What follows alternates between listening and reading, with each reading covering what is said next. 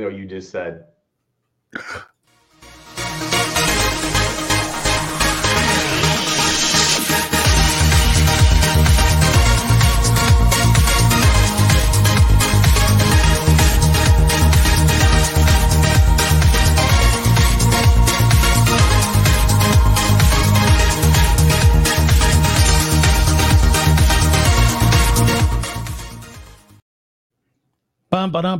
What's up, ladies and gentlemen, boys and girls, and everybody in between, if you're so being there. It's Friday night, 5 p.m. Pacific Standard Time, and you are at your place for the Unfiltered experience, the place where we get you to expand your horizons, think about your confidence and your clarity and everything else a little bit differently, and have a kick-ass time. I am Christopher Rausch, your No Excuses coach, and I'm joined, as always, by my brother from another mother, Austin, Texas, Mr. Black Shirt over here. We're salt and pepper tonight. Hell yeah. Scott Goyette in the black and Chris in the white. Ooh, I feel like an angel. You're like the devil, and I'm the angel. I feel like a little devil. Are you? Sometimes I think you are. Sometimes little devil. Well, aren't we all? My mom would say I am. He's a little devil. When did she start calling you a little devil? When you were like before a year old? Pretty sure I wasn't even conceived yet. I think she's just like, I can just tell. Tell. So nice. It's a little smirk when I do that little like this. She's like, what did you do? I'm like, nothing. Jackson has that smirk too. I'm like, What are you thinking right now? He's like, he thinks he can get away with stuff, and I'm like, dude, you're talking to two of the biggest bullshitters in the world. Me and my wife, like, we could bullshit the best of them. But he actually got me the other night. We were doing his homework, and he has this like page, and like you pick like out of like 9 different things to do their homework every night. Each week it's like a different part of the lesson. But I said, well, what do you want to do for your homework tonight? He's like, well, Dad, I think I want to look around the house and find things that start with the letter that we're working on this week. He's in kindergarten. And I'm like, well, what letter are you guys working on this week? He says, I. And he goes like, I got to find things around the house that say I. And I'm like, okay. And I said, is that really a thing? And he's like, yeah. And so we start looking for things. He couldn't find anything with an I. And I said, is that really something? He looks at me, he goes, no. I'm like, dude, you're 5 years old and you had me? It seemed realistic, but I was like, you little fucker. Sound pretty good. Yeah. But I mean, what do you got to lose, man? You're helping the kid figure out his letters. Yeah, but he couldn't even find anything with an I. I'm looking at his iPad. I'm like, there's an I. I'd be going with ice cream real quick and then be like, Daddy, I have to eat the ice cream because it starts with an I. And you're like, okay. Yeah. Right. What? There's somebody in a car driving right now who thinks he's going to come on this show. I see him laughing in the backstage. While he's driving. Yeah, while he's driving. We're just gonna talk about him. Yeah. Go. So tell me about a time in your life, Scott, where you failed. Time where I failed. Let's see. Never. Yeah, I failed. Or you Dan failed. Maybe you Dan failed. That's like a super fail. I'll tell you a funny failure. It's an ignorance failure, but it's kind of hilarious. So my calculus class, sophomore year of college.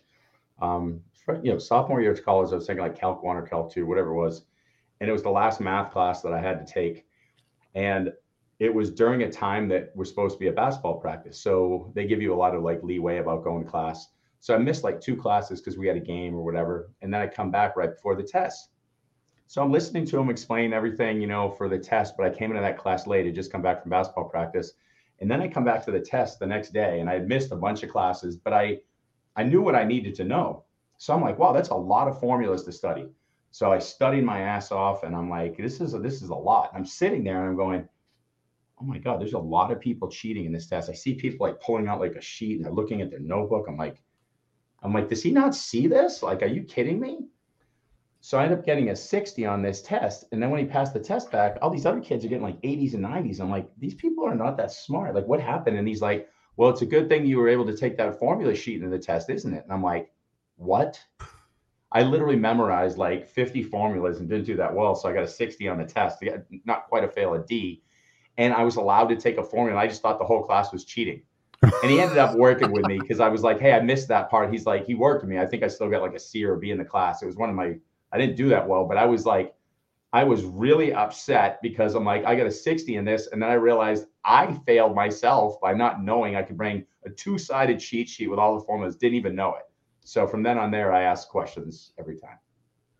Nice. Yeah. I mean, you got to fail to be able to learn how to do things. I mean, that's one of the most important aspects of this. Listen, ask questions, all those things. Listen, ask questions, pay attention, focus on the ball, that kind of stuff. Yeah. Yeah. Hoops was more important back then. That's all I cared about. So yeah. You played hoops this week? I just played 2 minutes ago. Remember, I pulled my hamstring. Did you see that picture? I saw that picture. You were like black and blue. Well, that's healed up, and I was told don't play basketball for a few months. So what did I do? I just played for like 2 hours, and I'm a 2-year-old, 51-year-old. So, yeah. Nice. I mean, it's a dynamic time in our world, in our life. And tonight we had a guest scheduled, and then he backed out, and then now he's backstage. The guy can't make up his mind what he wants to do. I don't know, Chris. What I'm sitting. I think I might make him sweat. I don't know. I can see his face. He's like, yeah, he's sweating. What's up, Ronald Krieger in the house? He says, hi, Chris and Scott. We're busy, but we'll watch a replay. Have a great show. Thank you, buddy. Appreciate you. We got Robert in the house. He says, hey, from the car, Christopher and Scott. He says, I was upset because I didn't understand what algebra was for, despite A+ grade in grade 13. Grade 13. It's like a bonus grade. I was like, still hanging out. I don't even know what the hell that means. I like it. Bonus grade. So I guess we'll keep shifting gears tonight, ladies and gentlemen. I'm gonna chew in Dan's ear. So yeah, we'll go with it. So we appreciate you guys being here, whether you're live or on the replay. Of course, your questions and your comments are always appreciated here on the show, and engage with us. And tonight we're going to be talking about, we have a special guest. He's a little bit limited in his capacity of what he can share with us today, because he's had a little bit of a scheduling challenge, but let's welcome to the show, Mr. Dan Faill. What's up, Dan? Hi, brother. What's happening, y'all? I thought we weren't doing this.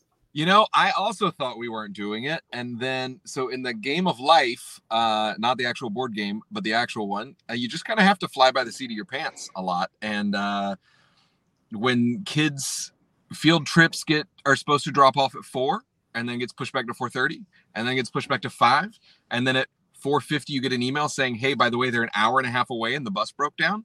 Oh, wow. I'm not sure when we're actually getting the kids. So my son and I are just chilling in the car, and I was like, I will try to come in and see if you guys were welcoming enough to have me. So we'll see. Sure. I mean, that's what the show's about. It's the unfiltered experience. And shit happens in life, things happen, and we continue to roll with it, and we figure out what to do, and we never stop. Yeah. So I appreciate that about you. I mean, that's what we do. We just show up and we continue to figure it out. I mean, somebody was asking me the other day, like, what makes you unstoppable? And I'm like, the fact that I just continue to go whether I want to or not.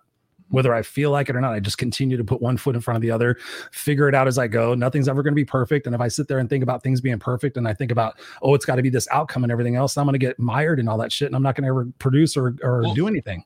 And on my end, I end up overthinking, right? Yeah. Or I'm thinking way too much, and I'm like, well, what about this? What about this? And so it's like, no, or we just go with it and just see where it happens. Yeah. There you go. That's what we are. What's an interesting point about that unstoppable thing is, as I get older, people start calling you at the gym, you're the old guy, and they all have a story about an old guy at their gym. And so this guy from New Orleans was talking about this old guy who's like 65, 70, he's been playing forever, and he still plays well. This guy from New York's talking about, they're all telling me about the old guy. Every single guy says the exact same thing. Just don't stop playing.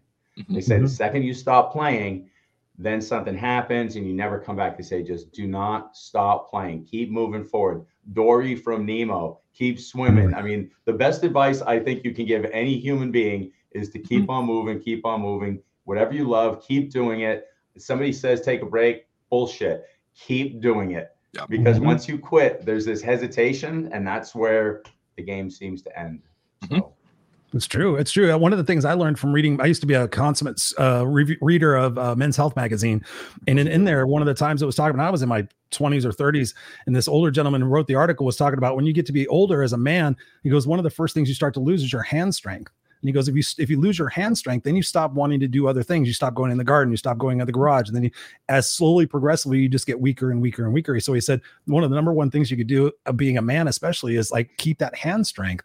And doing that to be able to continue doing stuff. So I think that's important. I mean, whether you feel like it or not, you got to just keep continuing to go. So Mr. Dan Faill, tell us about how you are unstoppable, because I know you've had many, many challenges in your life. I see that you continually to pivot, and you always keep a positive attitude about shit. So talk to us about that. I mean, I think, right, the patterns that we get ourselves into, talking about you just got to keep going and got to keep pushing. It's fascinating because there's so many patterns in our lives that we get comfortable with. And I think that comfortable and complacency is actually what can stop us from being more unstoppable, right? Because it's like, oh, well, it's Friday, and so a new episode of whatever is going to drop today. So rather than like going out, I'm just going to stay in and just do this. And then you stop getting invited to go to things. And so finding those ways that we can become unstoppable are important. I think on my end, like 5 years ago, I was in a full-time job. You know, I was about to say I loved it. I didn't love it. It wasn't that I didn't love the job. It's that my boss and I didn't see eye to eye, because I'm of the opinion that you work so that you can live your life, not the other way around. And they didn't see it that way. And so I got a good opportunity, but it meant leaving a full-time job, which meant leaving insurance, which meant leaving the security of paychecks, and then going and like, hey, we've got this great 3-month contract for you. And that in that 3 months, I was like, I could make more in 3 months than I would in this job. But then I got to pay for my insurance. I got to pay for this. I got to pay for that. And so I didn't anticipate it all. But that unstoppable voice was like, this is the opportunity that you have been hoping and wishing for. And if you want to like go, then this is it. And so get out of your own way and actually just go. And I think that was part of are you going to take the leap or you don't? If I'm going to tell people all day that you got to try and fail, but then never actually try, right, then I'm a hypocrite at what I'm doing myself. Amen. Nice. And so how do you overcome that when you think about being in those situations and having that integrity and having those values? Is that something you've declared for yourself? Like, these are my values and this is where I'm willing not to compromise on my own integrity? Yeah, I do. And I think part of that also comes with age, right? And so part of that is I mean, we all have that one uncle or grandpa or whomever at Thanksgiving who's just going to say whatever he wants and not care at all. Because he just doesn't care anymore. She doesn't care anymore. And so I think on my end, the older I've gotten, the more that I've been able to stand in who I am, but only because I'm figuring out who I am. And I think that that's an evolving experience that we can continue to do. And so like what has served me the best is not necessarily a mantra, but is more of a, almost like a mindset of like, it can work out if I want it to work out. Like it can happen for me if I want it to happen for me. And if I'm willing to put in the work. And I've realized there's a couple of times in my life, I wanted something, thought I wanted something, try it. And it's like, no, I really don't want to do that. A little too much work. Yeah. Or like, it's not what you thought it would be, right? The grass is greener concept really plays through. And so I think finding what works for you or finding what lights you up a little bit more passionately can really help direct you. It's the trust your gut. If something doesn't feel right. So what could you address in that moment? And that gut feeling comes from experience. At least that's my thoughts. Awesome. So when you think about on your life and you think about the different successes and challenges that you had, we titled the show originally, how to fail your way to success based on a pun on your last name, Faill. For people listening to the broadcast, it's Faill. Talk to us about, when have you failed the most and what did you learn out of those experiences? Oh my gosh. When haven't I failed? Right. I'm divorced, so that's a failure. I changed my major first semester of college from one to the other because I didn't like my professor. That could be considered a failure. I failed tests. I have failed other relationships. I failed myself by not standing in who I thought I wanted to be and just conformed for others. And so I think our lives are made up of hundreds of thousands of failures. Whether we want to talk about them or not is a completely different story. And so I think that ability to finally own that we're not perfect, right? To own that we are perfectly imperfect and to really kind of say like, nope, totally screwed the ball on that one. Like when I keynote, my introduction on my like free to fail keynote is all about like, it's several different failures that I've had in my life. And it's like, well, he did this, but he came in second. So that's a failure because he didn't finish first. But who defines success? What does that look like? And so finding ways for us to reframe how we look at failure really does help you reframe so many aspects of life. And so how are you able to do that when you think about that? Like, how are you able to, actually, let's peel the onion back and go, what is a failure? because I have a different mindset about what a failure is these days. Yeah, I think I do too. I think for me, there are times where we might feel like a failure, which is different than a failure, right? Or a failed experiment or a failed whatever. And so those two, to make those distinctions is very important. So like, when a failure happens, it's a part of life. Now, for those who were born, like you're not born immediately able to walk, right? Like do we fail at that? No, we learn how to figure that out. Yeah. And so there's the whole like, failures are intentional lessons, right? FAIL or like whatever that exists. And I hear those and I'm like, yes, that's true. And the whole like Einstein didn't create the light bulb immediately, or Edison didn't do the light bulb immediately, right? It was he learned 100 different ways not to do it. Mm-hmm. Yes, but this is life. Life is that way. Your very first girlfriend, rarely does that work out that's your partner for the rest of your life.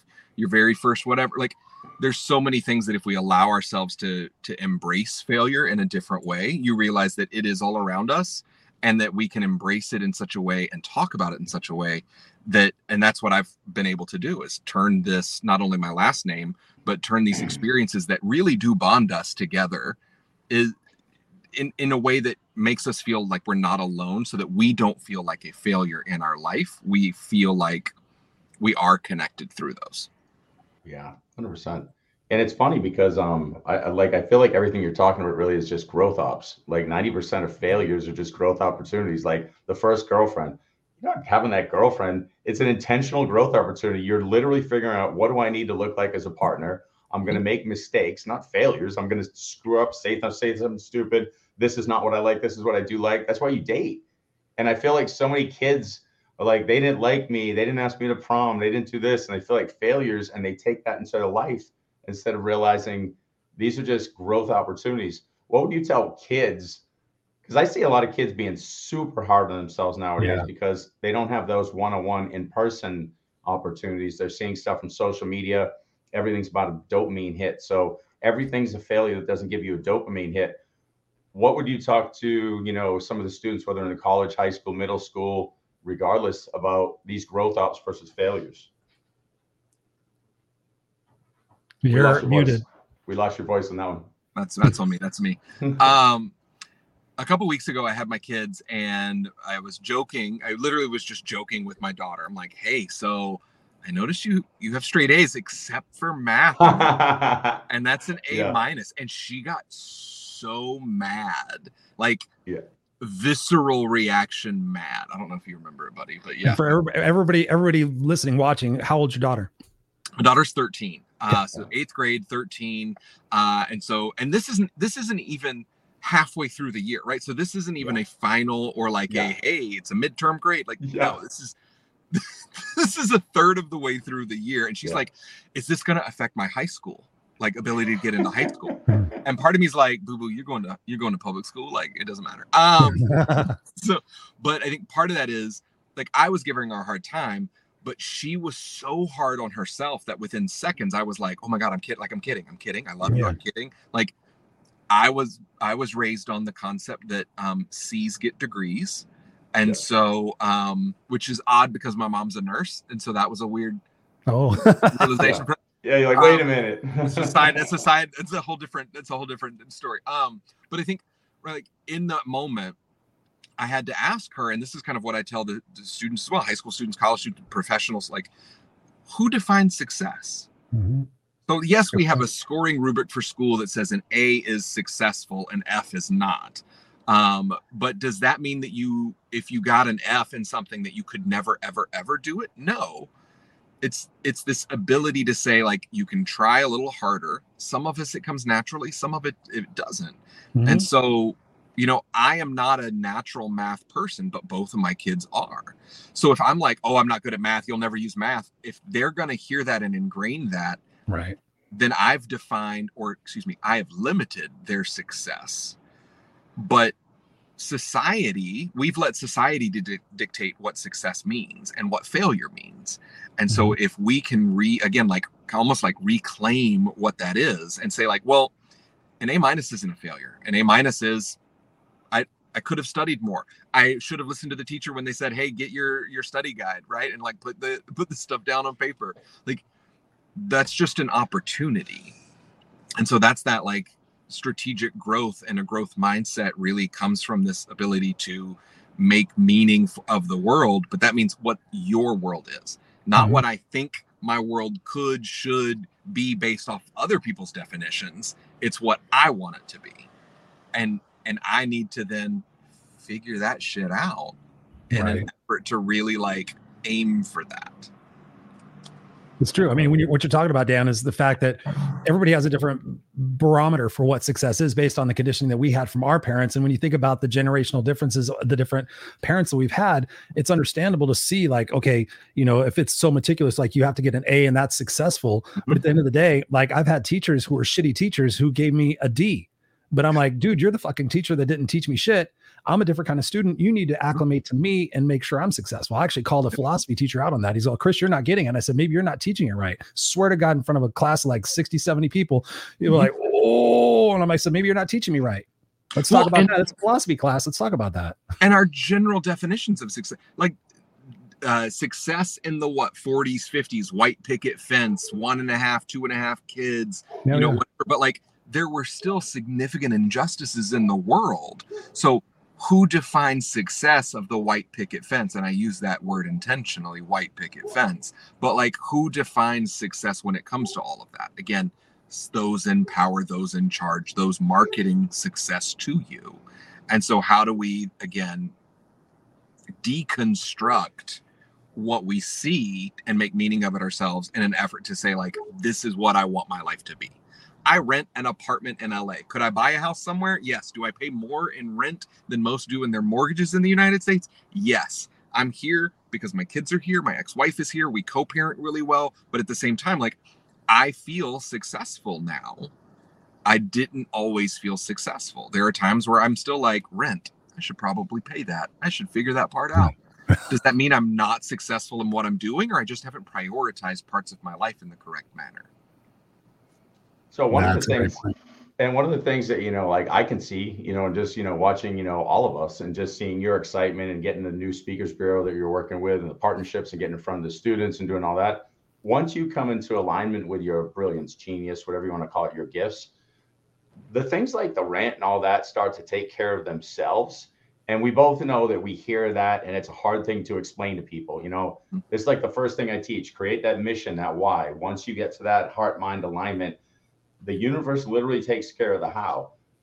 Talk about that, a little bit, because, you're living that right now. You're saying, the idea that, hey, you're renting versus, what somebody else might say, Dan, you should have a house right now, versus you're living in a way that if you die today, you're doing something purposeful in the moment. You could have a house, maybe do nothing purposeful. And people get twisted in that. Like, somebody's going to die with their Rolex watch or whatever, living in a house and everything in the white picket fence. And it's a total bunch of bull crap, versus doing what you're supposed to be doing in your God-given, creator-given, conscious-given powers. So talk about that and how important failures are there, or stepping stones or growth ups. Yeah. And I think that there's a lot there, right? Like, I could have a white picket fence anywhere in the United States. I could make enough and do enough and to do all that, but would I be happy?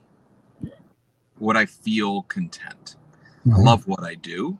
Love what I continue to get to do. I actually just took a full-time job like 4 weeks ago. Does that mean I'm a failure as an entrepreneur? No, that means I got an opportunity to work for this really cool agency and company to do like dope work and help advance the college movement and work specifically with college men on how to be better men and understand the world in a new sense of things, right? Because the world looks different than it did 3 years ago. And so finding ways for us to look at ourselves and what our circumstances or what our current reality is. So there's this whole concept called choice theory, right? It's called choice theory reality therapy. And so it's every choice you make is an intentional choice.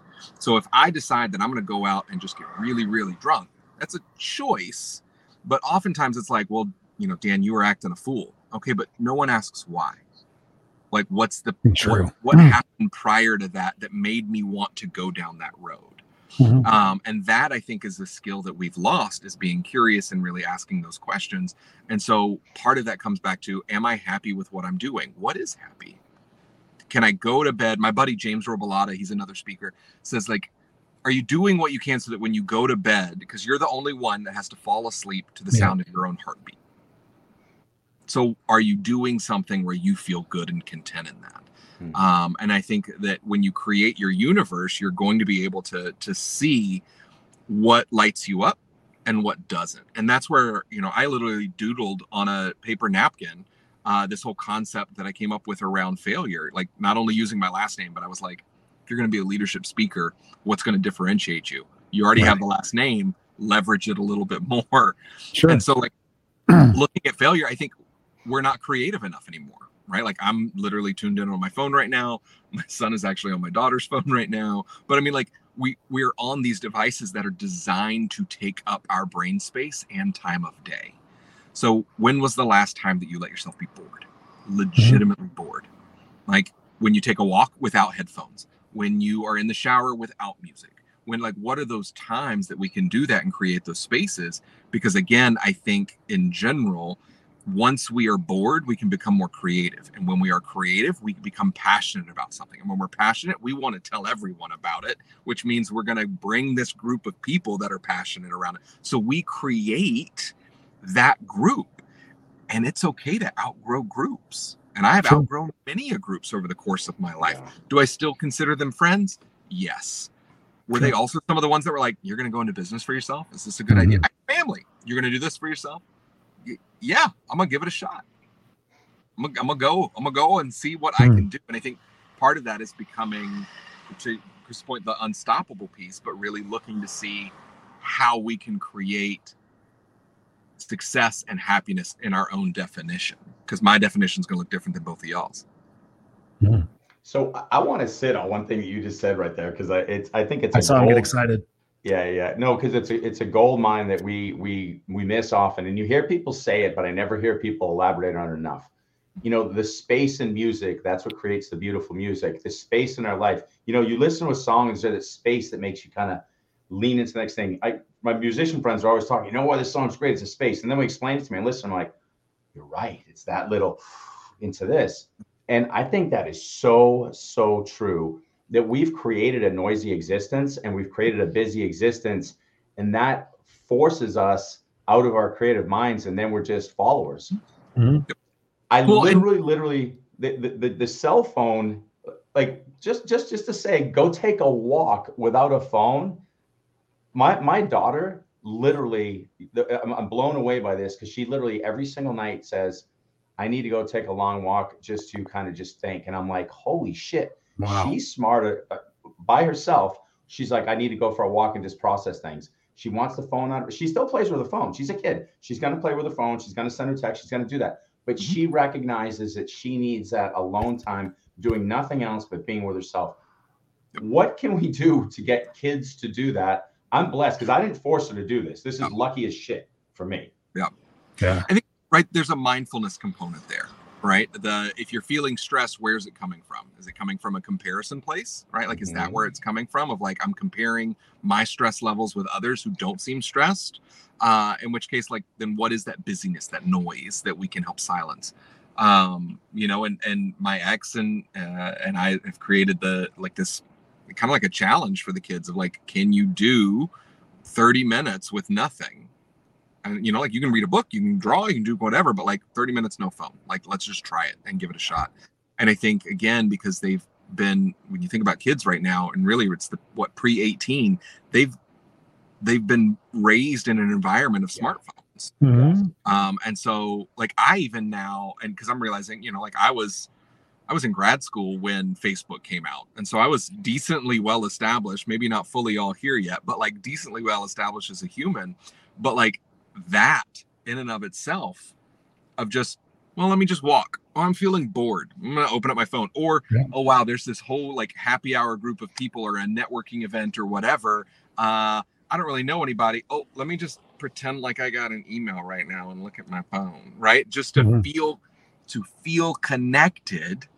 I am going to look at a piece of technology as opposed to existing with whomever is around. And I'm so guilty of this. I play games. There are times that like me and the kids are on the couch and we're each on our phones playing games.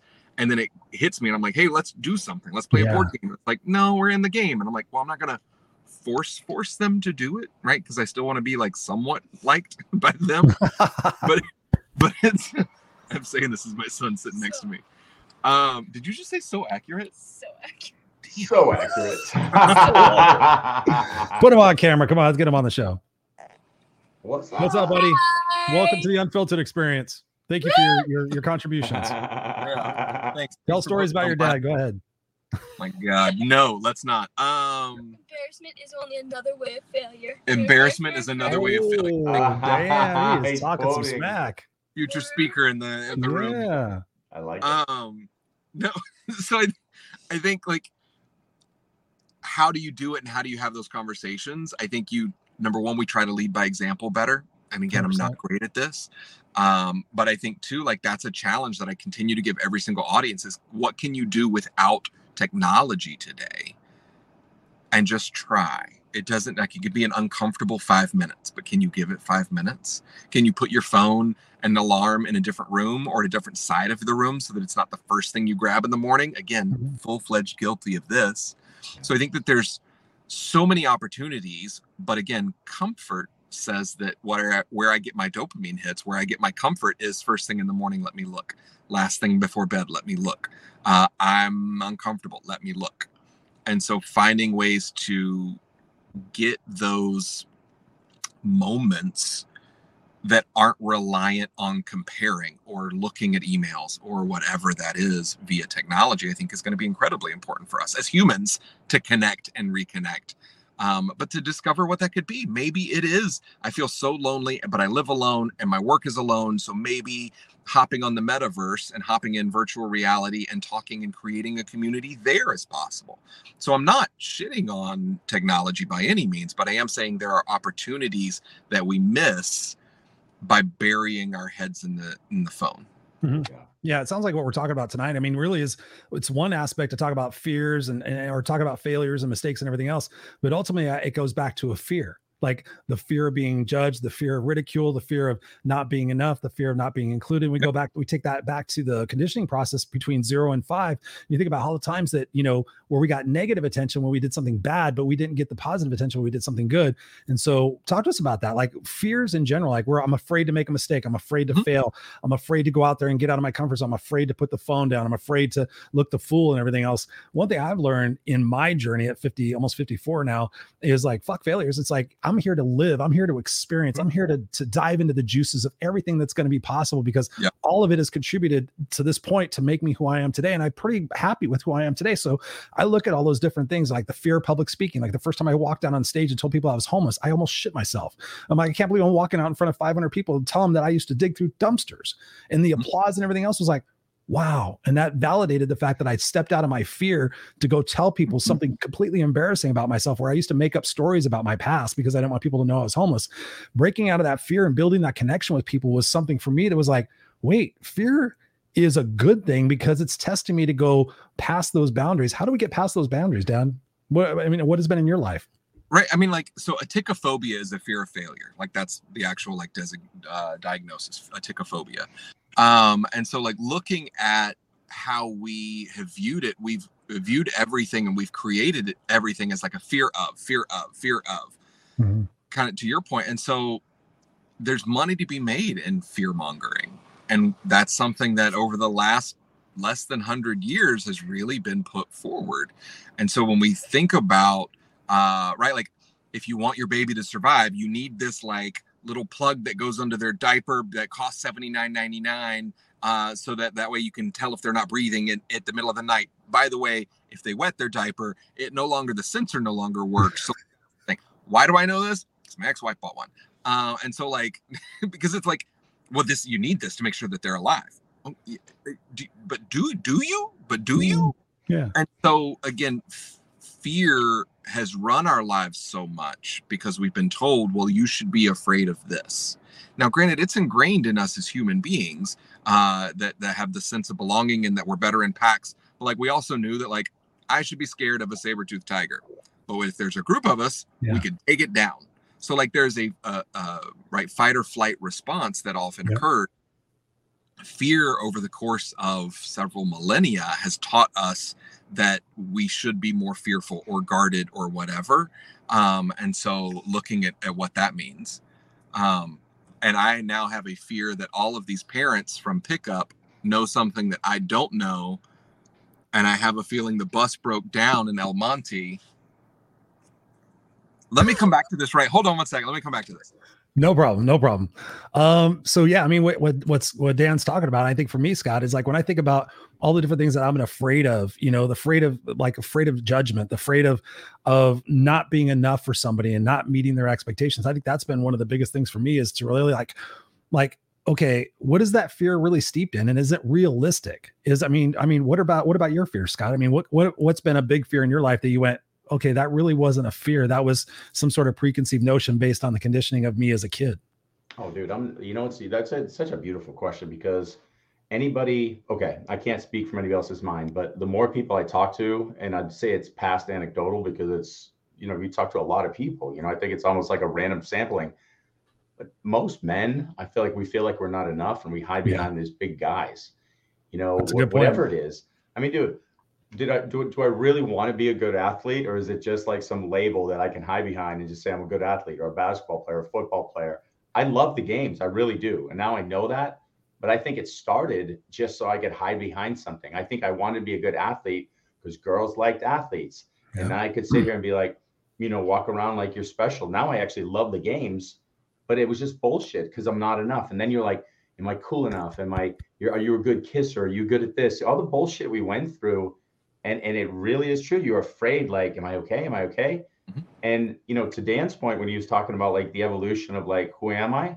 You get to a point, you just realize I'm a beautiful, perfect spirit navigating this human existence with tons of flaws to work through and just enjoy this experience. And it's both exhausting and beautiful at the same time. And I love the fact that we're redefining failure and talking about growth ops and all that, because it's all real. And I can't speak for a woman, but when I listen to a woman's, fears, much the same. The men want this and want this and want this, and they're afraid of, am I good enough? Am I doing it right? Am I going to have a husband? Am I going to have a kid on time? Am I going to have the family? And half of them don't even want families. So we're all stuck in this bullshit that we didn't even sign up for. Yeah. And so I'll nerd out real quick, and sorry about that. Thank you for that patience. It's not, you're handling it. It's all the things, right? It's live. So I know, edit it out. Just kidding. Nope. But my son and I actually just finished watching the series or season finale of She-Hulk on Disney. And but what's funny about it is that when she gets her powers, it's like episode 1. Spoiler alert for those that haven't seen it yet. But she gets her powers and she's able to effortlessly change from She-Hulk to Jen Waters, right? Human form She-Hulk, and like back and forth.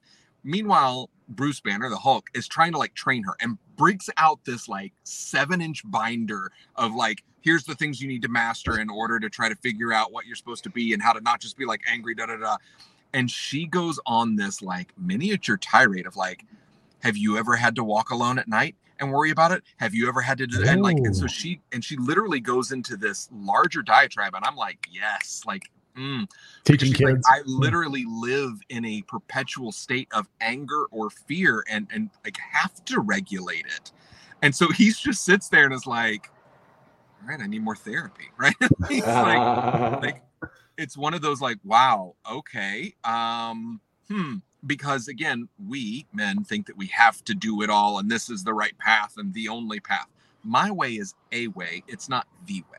And so knowing that we can each have our own path of whatever that path wants to look like, right? It's the whole like Robert Frost, right? 2 paths divergent or wood. Which one will you take? Now, part of that poem has been misconstrued, but part of that is, will you try? And kind of what failure is an attempt, and it didn't succeed, but will you, in essence, persevere? Will you be resilient, and will you give it another shot? So by taking a full-time job, am I a failure as an entrepreneur? No, I'm still doing my hustle and speaking, but like, that's my path. And I'm okay that my path doesn't mean that I'm going to be an overnight success, Chris. It doesn't mean that I'm going to be right. Like to move forward of like, what is this all going to happen? I'm going to define it and I'm okay with it. And I don't know the exact end destination. And that's beautiful. I'm okay with that. That is what to your point, Dan, that's a beautiful like jumping off point, because that's something that I've been challenged with over the last couple of years, especially since leaving corporate. Scott and I have had this conversation many times here on the show, is that vulnerability of wanting to control the outcome because of that appearance. If you're successful, right? Chris left the corporate job making really great money. Is he successful? I know there are people, there's probably about 5 people out there. I know for sure at least 5 people who are watching me all the time on social media to see if I ever go back to a job. And I know there's 2 people especially who are very critical of it. Like, oh, are you making money yet, Chris? I'm like, I don't care. I'm enjoying the fuck out of my life. Money, ego, fame, titles, windows, prestige, all that shit does not matter. It does not matter. At the end of the day, if I die 2 minutes from now, I would much rather say I am broke and I am fucking having a great time with my family and I'm impacting people and I'm living my life's purpose. At the end of the day, it doesn't matter what other people think. It's a matter of what we think. Like you said, to your point, when we lay our head down on the pillow, I think about that every night. I think, did I fulfill my intentions this morning? Because when I wake up in the morning, it's all about gratitude before my eyes open every single day. And then I set the intention for the day. And when I go to sleep at night, I say out loud what I'm grateful for, like this conversation tonight or other things. I always say out loud, like, oh, I'm grateful for this. I had a couple of cool things happen yesterday. And just for like really that integrity of who we are here to embrace this journey and to really dive deep into that and not just be here superficially, because at the end of the day, we've talked about the 5 regrets of the dying. The number one regret is the fact that we are not living the life that we want to live. We're living the life that we think we're supposed to live to gain the validation and recognition of people who are going to be dead before us anyway. It's ridiculous. It's asinine. So to your point, like wake up every day and be excited about what you're doing and what you're becoming and get out of that comfort zone and like truly live and like find out what you're made of. Like I get chills when I think about it. It's like so many people are out there like, yeah, I just don't like my life, but I'm afraid to do anything. I'm like, how's that going to feel in 20 years when you're laying on your deathbed going, well, fuck, I'm going to die anyway. And I didn't do shit. And there's the I think it was Chris Rock did this whole thing of like there's the you could get hit by a bus, so you might as well like live life to the fullest, which yes, to an extent, but that doesn't mean that you can also excuse away your behavior today. True. Right? So that doesn't mean that I'm like, all right, well, if I'm going to die tomorrow, I'm going to tell everyone that I hate them. Yeah. Live in the moment, not for the moment. Because living for the moment means go F yourself. We have to regulate that a little bit more to be able to really understand that like our intentions, our impacts that we have now are incredibly important. And so how we live today should be relevant to what we want tomorrow to also be. Like Chris, when I go to bed or before I go to bed, I pull up my notes feature and I have a daily wins notes in my iPhone, right? So it's like, what are the wins today? Because over the course of the pandemic, I was going to bed feeling absolute garbage on myself. And I was waking up, or I was going to bed feeling like a failure. I was waking up dreading the day. Yeah. And then when I finally shifted and reframed to like, today was a good day. I caught up with a friend. I did this. I answered 2 emails. I didn't hit the snooze button, right? Like a little win is still a win. It's still spelled the exact same damn way. Yeah. So like by reframing the, like I had a good day when I went to bed, then I'm ready to have wins the next morning. Mm-hmm. And that just little tiny shift can really kind of help us understand that a failure is not a setback. A failure is just a way to like, now I know that that's not going to work right now. That doesn't mean it'll never work that way at some point, but it means right now that's not the way that it should happen, either for me, to me, whatever. I love it. It's true. That's true. Hooked on Humanity says, Nellie's in the house. She goes, that's right. Our hearts must be in the right place in all things, or we continue to spiral downward. I think about that. I think about the bigger picture that we're talking about tonight is like, what's our vision? What's our vision for who we're becoming at this particular point in our journey? And we think about, in our earlier years, it's all about, validation, significance, get the stereotypical, go to college, have a family, buy a house, have a mortgage, and retire and enjoy your life. That bullshit doesn't even matter. But I think really when we have something that we set our sights on, like to say, hey, listen, for me personally, you guys know, I've talked about my eulogy. Like every single day I'm living that eulogy, because if I die today, I want this, if this is the last thing that anybody ever sees, like Chris was living his purpose 100%. And that's not always easy. I mean, I've had challenging times in the last couple of weeks, to say the least, but at the end of the day, it's like, as long as we continue to persevere and continue to sit there and say, like Les Brown says, a setback is a setup for a comeback. It's like, if we sit there and have that perspective, like, okay, here's one other different way to not do it. But if it's something that we truly want to aspire to achieve, then we got to sit there. Okay, what can I do differently? So many times we go about it the same way. Like, I keep doing the fucking same thing and getting the same results. Dr. Wayne Dyer said, when you change the way you look at things, the things you look at change. And I think each one of us, if we want to continue to do something, like, yeah, that's another different way to do it. Like, I may revamp my branding again one day, be like, okay, maybe the no excuses thing, whatever it might be, but to continue to make that impact on what we want to do in our life is so massively important. And I think that, in this conversation tonight, the one thing we could really, provide people is the fact that when we look at life as a point of not being in control and not being manipulative about what the outcome is, but surrendering to what is actually going on for our greater good. And that is fear. I mean, that's vulnerability, like to sit there and say, I'm going to let it go. And whatever God, source, universe wants to happen for me, that's one thing I've been challenged with, and I've been letting it go, but I'm starting to see a little bit of fruits of that. Like, I don't need to control everything. I need to know that everything is happening for me, and everything that's happening right now is preparing me for what's next. What are your guys' thoughts on that? There's two things I'd take out of this. I would take the words let it go and surrender. And then what was the other thing you guys said? You said one other thing. My brain just left because I was listening to you on that one. There was another word you said. I had one of those 51-year-old moments where my brain just quit. I'm 2 years older than you. So the let it go thing is right on point. No doubt. You take this one, Dan. I had a really good point, and I think my week just caught up to me. It's like I'm sitting here right here, and mine was also right there, and then watching you fall apart, it was like, yep, it's right here. Nope. Well, then you and I both. This know is the geriatric version of the Unfiltered it's experience. We lose our minds. It's not even the geriatric version. You know what it is? It's ADHD as you get older, because as we sit here, we had like 9 amazing thoughts. You're like, I can do a TED talk right now. And then you're like, overwhelmed. And then your brain goes, yep. No, it's so true. It's so true, dude. Like the thing is, if I just shut up and stay on one point, I could go all night. But then I'm like, wait a minute. This is the perfect alley-oop for so many great things to say. And I'm like, oh, shit. It happens. I know. I like it. Yeah, I don't even remember my point now. I like the interior of the car, Dan. It's really nice. The gray it's a nice couch, man. The RAV4. Do you have map lights and stuff like that? Is it really? How's the glove compartment? Yeah, pretty good. Let it go. Let's all sing "Let It Go" right now. Let me ask you guys. We're all parents.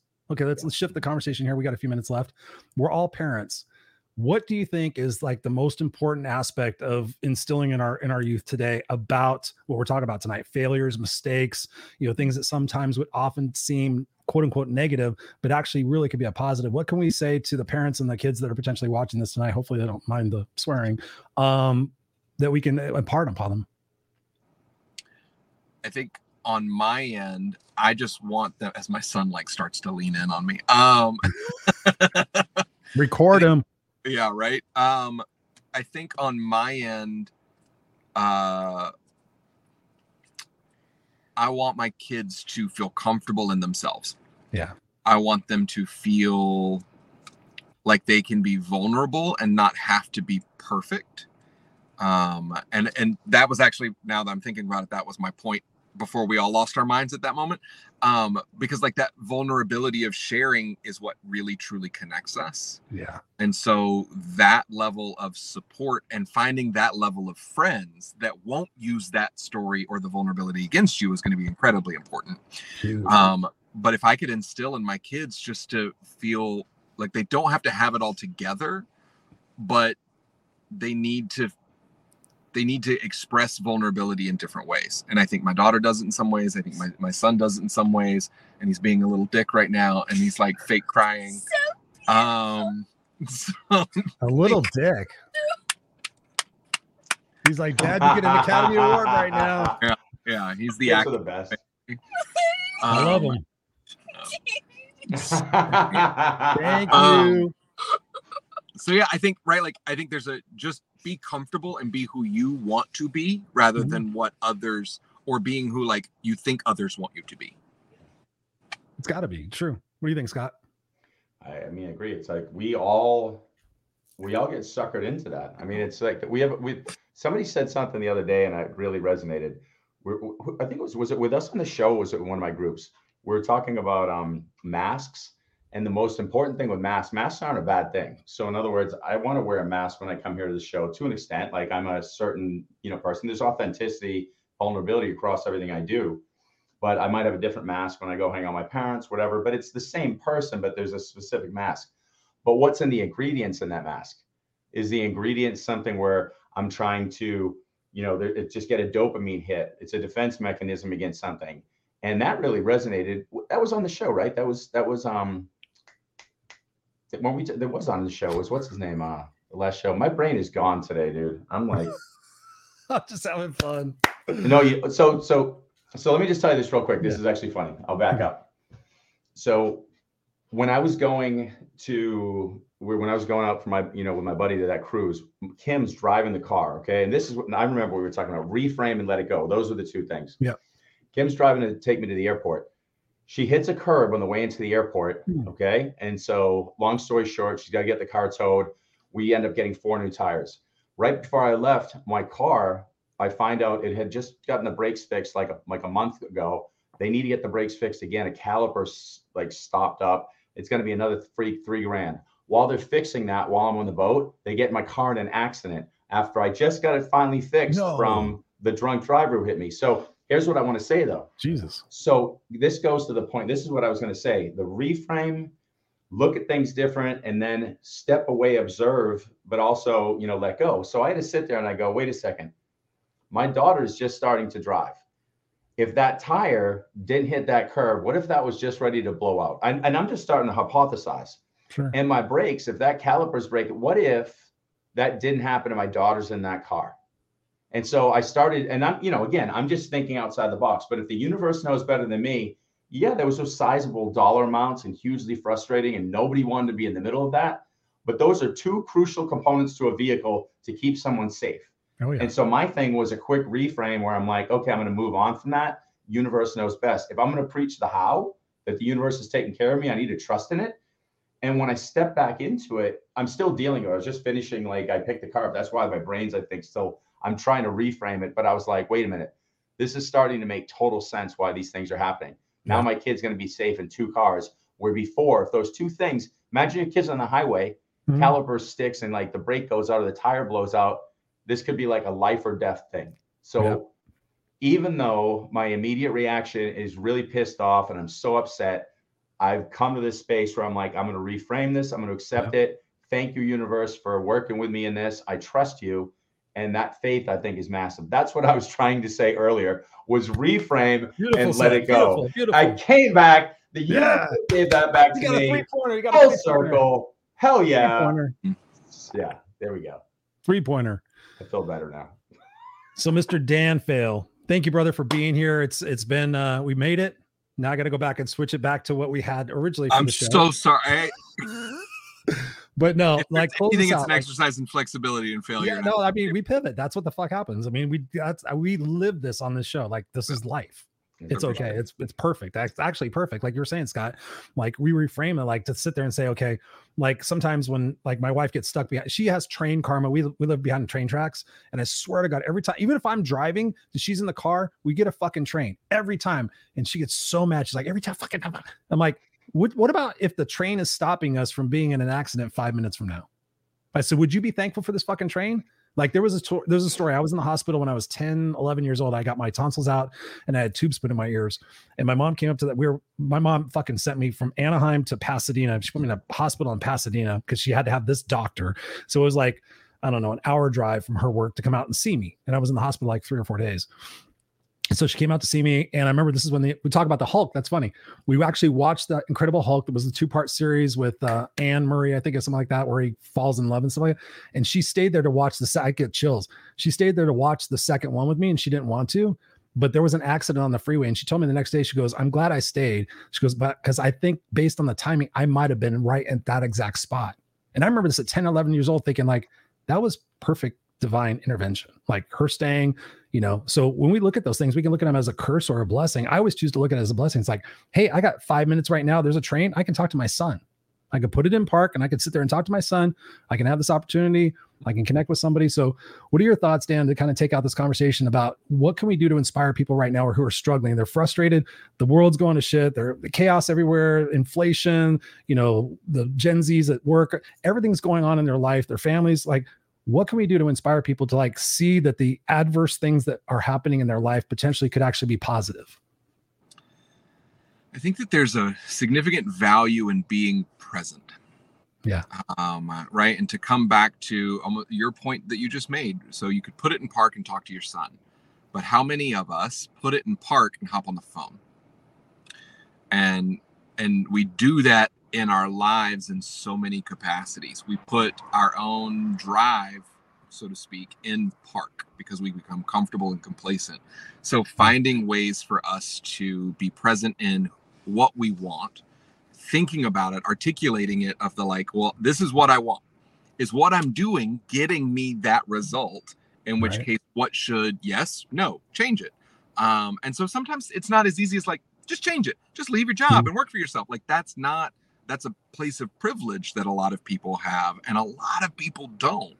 But if we can be present and acknowledge that like, this is where I am, this is where I want to be. And so there's an awareness that comes along with that I think we don't give ourselves enough grace or patience to really truly ask and then ask the question and then have the hard conversations with ourselves or with a therapist to really like unpack that and figure that out.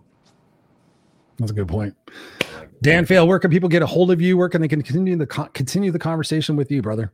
In the car. Yeah. You just call him in his car. Yeah. I'm going to be here. Apparently it's going to be about maybe another 45 minutes to an hour before the bus gets here with the kids. Call him now. Right now. Yeah, no. So what's great about my last name is that not many people have it. And so I am Dan Faill on all social media platforms, Instagram, Twitter, Facebook. Website is danfaill.com. Again, Faill, so 2 L's. So make sure you get that. Danfaill.com right there. Ladies and gentlemen, go connect with him. Brother, appreciate you for being here and pivoting and showing that you're a true trooper. I'm going to say that 10 times fast. True trooper. Fucking say that. True trooper. That's worse than she sells seashells by the seashore. But thank you, brother, for being here. I'm going to put you backstage here for a second. If you need to go. But Scott and I will finish out the show. Love you guys. There we go, Scott. So final thoughts, man, on the conversation tonight of failing and mistakes and everything in between. Okay, I'm going to say it correctly this time, Chris. I'm here. Reframe and let it go. There's so many opportunities where you can just look at them in a different perspective and reframe.